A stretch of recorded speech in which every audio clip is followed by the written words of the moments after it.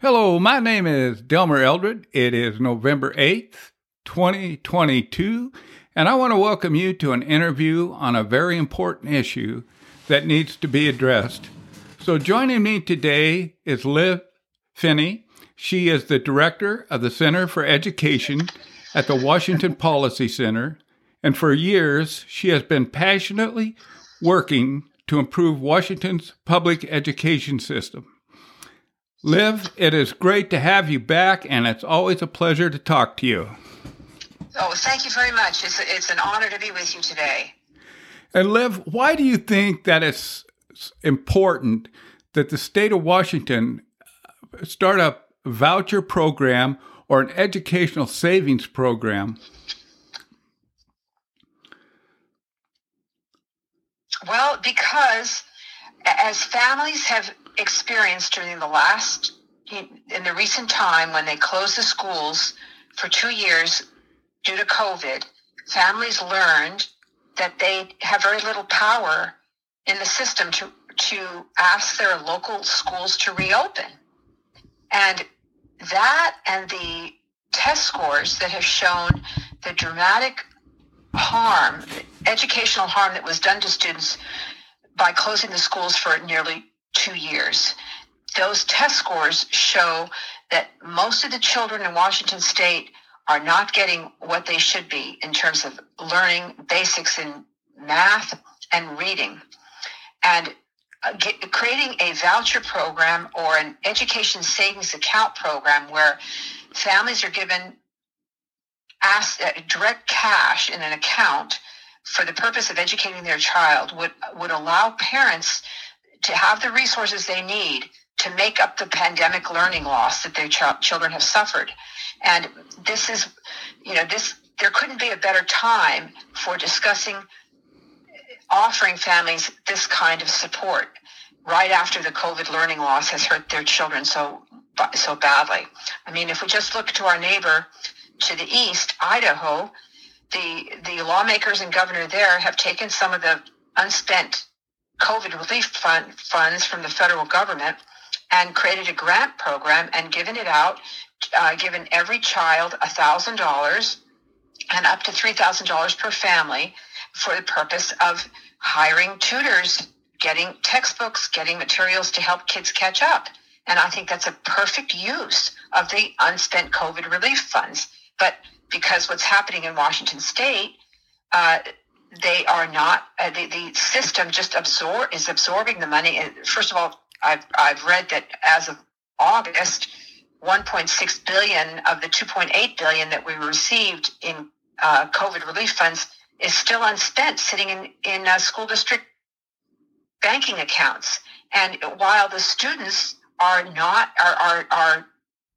several grades behind in their learning, and they need individual help, they need individual tutoring. So what better use than taking that unspent money, giving it directly to families so the families can hire a tutor and who will evaluate where their child is. This is an individual problem for every child, and the government system does not handle individual children well. It has a uniform, one-size-fits-all program that it moves through from year to year. And if a child gets behind, they can fall behind, get discouraged, and never catch up. And that's what I'm so concerned about, and so many other people are concerned about, that we have set behind an entire generation of children by taking away 2 years of their academic education in school, and we're not doing anything to help them catch up.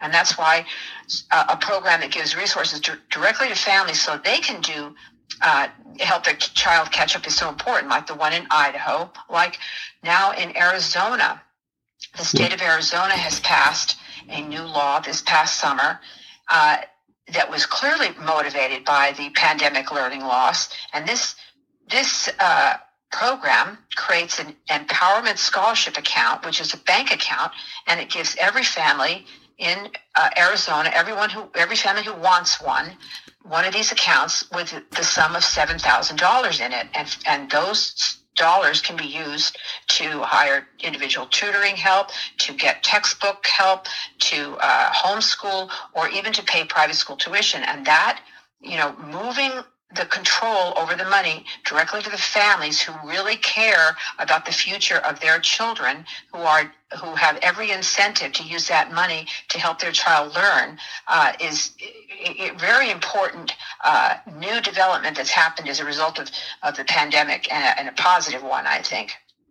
Well, Liv, the thing is that we are still suffering from the consequences of being shut down. I mean, there has been an accelerated health crisis amongst our youth because of the mandatory shutdowns. And I mean, it involves a lot of issues, depression, anxiety. I mean, the thing is that we've got to get back to helping these kids. And it seems like the Washington state legislature, with the big surplus $15 billion they had, have just ignored what is going on with the youth, and the instead of helping with our education system. I totally agree with you. They are trying to pretend that there's nothing to see here when it's a crisis. It's an education crisis. We just got the recent Nation's Report Card results out a couple weeks ago, and they show that Washington State 4th and 8th graders have the lowest scores ever in the history of the test. We used to score well above average, and now we're at the average, and in some cases below average. And this is serious because, as you say, it will play out in the lives of individual children. So just imagine a child that doesn't get the basics in reading and in math that they need in elementary school in order to succeed in middle school and high school. Those children are getting slowly discouraged because they've been moved. They lost 3rd and 4th grade, let's say, because of the COVID school shutdown, and now they're in 5th grade, and they don't have the skills they need to succeed in 5th grade. And slowly, they're losing confidence, and they're getting discouraged about being able to keep up with the program that the school system is delivering, even though it's going over their heads. Okay, and so this is a crisis. Our state government doesn't appear to be interested in talking about it. The Seattle Times, Del, had an article by the editorial board last week that was calling out the state system, for failing to address the problem and for only having spent 9% of these COVID relief funds on individual tutoring. And so even the Seattle Times, the liberal editorial board, is criticizing their own friends in government for not addressing the needs of the children. And this is incredible that we've arrived at a time when the needs of the powerful special interests in education are met first, and children are sometimes at the very bottom of the priority list. Well, the thing is, like you brought out, Liv, in a lot of your articles, that the test scores in the public school systems are declining all the time, but the students that are into attending private schools or private tutoring, their test scores are going up. So the problem lies that we need to pay more attention to what's going on in our schools as far as the academics are concerned. And, what is the happy talk metrics that you hear about? What is that about? Well, I am observing that often when the system of public education finds failure staring it in the face, they will make up language to make it look like it's not so bad. Not so bad. So the recent language that I noticed that was being used was that the state officials were saying, well, they're maintaining progress, or they're saying they're accelerating to proficiency, or they're saying, just sort of happy talk like that, making progress, accelerating to proficiency. That's just the latest invention of the system to defend its own failure. I mean, so and I see it all over the place. There's always talk about parental involvement, but they won't give parents actual control over the dollars so they can decide to send their kids to private schools. They don't really want parental involvement. They just pay lip service to what looks like something good. And those happy talk metrics are all over the place. You start to read about education policy, and it's just maddening, because they really aren't inventive and creative when it comes to creating language that covers up their own failure. And if they put half the energy they expended on creating these false metrics on actually educating children, we would have much better results. So that's what I call happy talk metrics. Now, you mentioned private schools and how they perform. I recently looked up the scores. Okay, this nation's report card that just came out, private schools outperform the public school system significantly on the nation's report card, and the private Catholic schools, if they were a state unto let's say we pretended they were all in one state, they would outperform every state in the union. That's what these recent test scores showed. So if we really cared about improving test scores, we would allow parents whose children are doing poorly on these tests to have the resources so they can send their kids to private schools. And this would have the benefit of helping those individual families, but it would also create an incentive for the traditional system to improve, because the people making up these happy metrics would wake up and say, we've got to do better on educating our children so that people stay in our system and don't leave with their dollars. So it's a very good way to address the basic problem here, that we have a monopoly government system delivering education, and all the attendant dysfunction that goes with that. Tremendous waste, mediocrity across the board, and now failure after COVID. So the time is ripe. We are looking back on our experience of COVID. We are thinking about what we can do better. Many states, I think it was 18 states, expanded their school choice programs across the nation during COVID, because they saw if parents needed anything, they needed options to the traditional public schools, and they expanded these programs, giving money directly to families so they can do what is needed for the child in front of them. Well, the thing is, going along with that metrics talk, I don't know about Washington, but there are places, and I wouldn't be surprised that it's happening here too, that they prop up the test scores with curriculums like social attitude course or gender studies. They use those test scores from there to prop up the ones instead of the science, reading, and math. So they show that, that there is improvement, but it's not really on anything that's going to help develop the future for our youth. Yes, they're not being rigorous and disciplined about it at all. They're just trying to create metrics that make them look good. I mean, you can just tell. Here we have a 82% high school graduation rate, yet only 62% are passing the state test in math. So that just tells you right there that we're graduating kids that don't have the basic skills in math that the state asks them to acquire. See, and remember, during COVID, they relaxed a bunch of graduation requirements so they can maintain those high graduation rates. And that's not even high, 82%. That still leaves, 18% of kids not graduating from high school. Well, every kid should graduate from high school. They should get the individual attention they need to graduate. But so these, and the other thing I'm hearing some of the new talk from the left is the grading, the way we're giving out grades is too hard. We need to start at 50%. There's a new form of grading that basically waters down the grades so that it's harder to give someone a flunk when they don't do any work.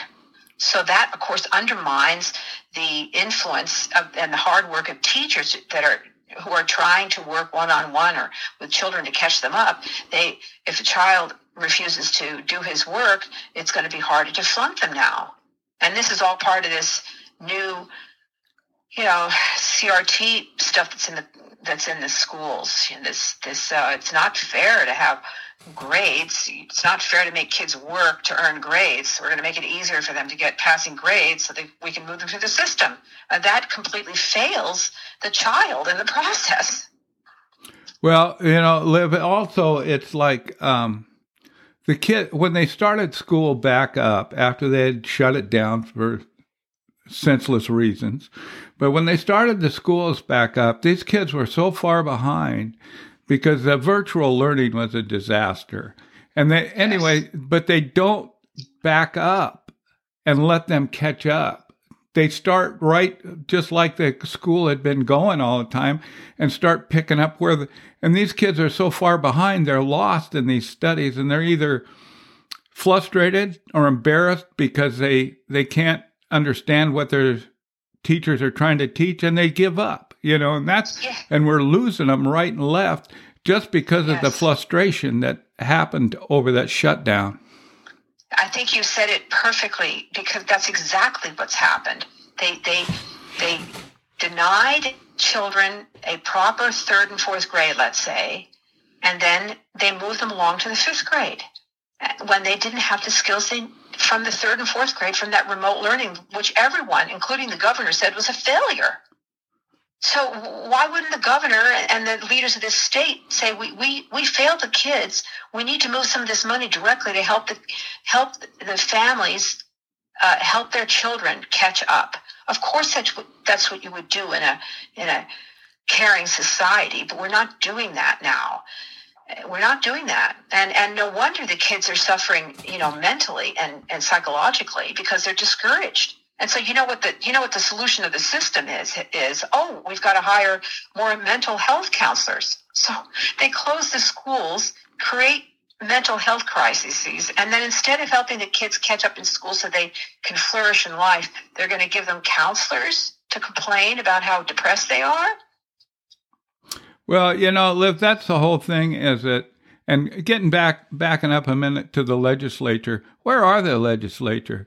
I mean, this is a crisis that's going on, and they created it. They had a $15 billion surplus, and they spent it on all their special interest projects, and, they paid no attention. I mean, I think they're just selfish, as far as that when they get the money, they don't look at the problems that needed to be addressed. They look at where they can most benefit the people that they support them, and that's the teachers union and the Washington State education people that wanted to keep these schools closed. And instead of those two agencies right there should be the ones that are pushing to get that money into the students to help them, just like Arizona and Idaho. Exactly. And you don't hear that. Okay, so the state superintendent of public instruction has just put together a budget request for 2023 that he's going to put before the state legislature, and he's asked for. He's not talking about helping kids catch up from COVID learning loss. Not at all. He's asking for a $6.5 billion increase to the general fund for compensation adjustments to pay the people in the schools more money and to hire more people in the schools. And this is despite the fact that this group of people in the public schools were protected from all the bad effects of COVID. They kept their jobs. They didn't have to go to work. They were not declared emergency workers, and they were protected from the harm of COVID. And now they're going to be given big pay increases, while the kids that they're supposed to be serving are falling further and further behind. So no wonder people are losing faith in our leaders when they do things like that. Well, Liv, the tragic thing of it is, it's just like you talk about school vouchers or the educational savings accounts. It doesn't cost, the schools aren't losing any money over it.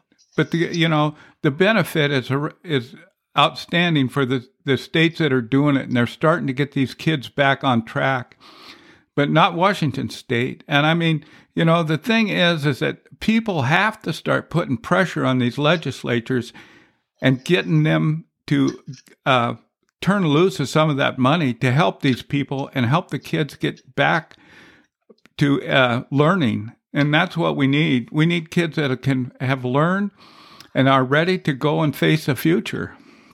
Absolutely. They're our future. They're our children. I mean, it's a paramount duty of our constitutional duty of our legislature to make provision for the education, to make ample provision for the education of every child within its borders. It's our paramount and sacred duty to our children.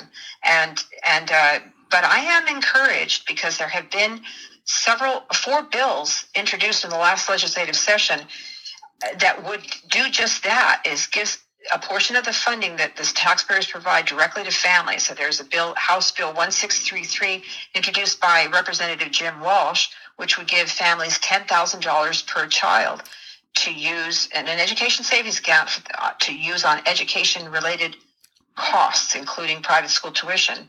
And there were 3 other bills with similar ideas. It was a similar basis in their program.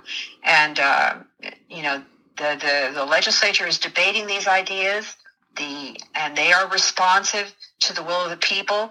The polls show that 72% of the public now supports giving a portion of the funding directly to families so they can educate their child and as best they see fit. This is a popular idea among Democrats and Republicans. Often legislatures are behind the will of the people, and as we all take opportunities to talk about the benefits to families, to giving them actual resources so they can take on the responsibility of educating their children. As we talk about that, eventually the legislatures will come around. I'm confident of that. Well, I just want to thank you, Liv, for bringing Jim Walsh to my attention. And, just looking at what he's trying to do, he's an amazing guy, that he is one of the few legislators that has taken a real interest in the crisis that we're facing. And I just want people to know Jim Walsh at legislator, leg.wa.gov. And you can email him, and I urge everybody to support him. It's House Bill 1633, or you can call him at 360-786-7806.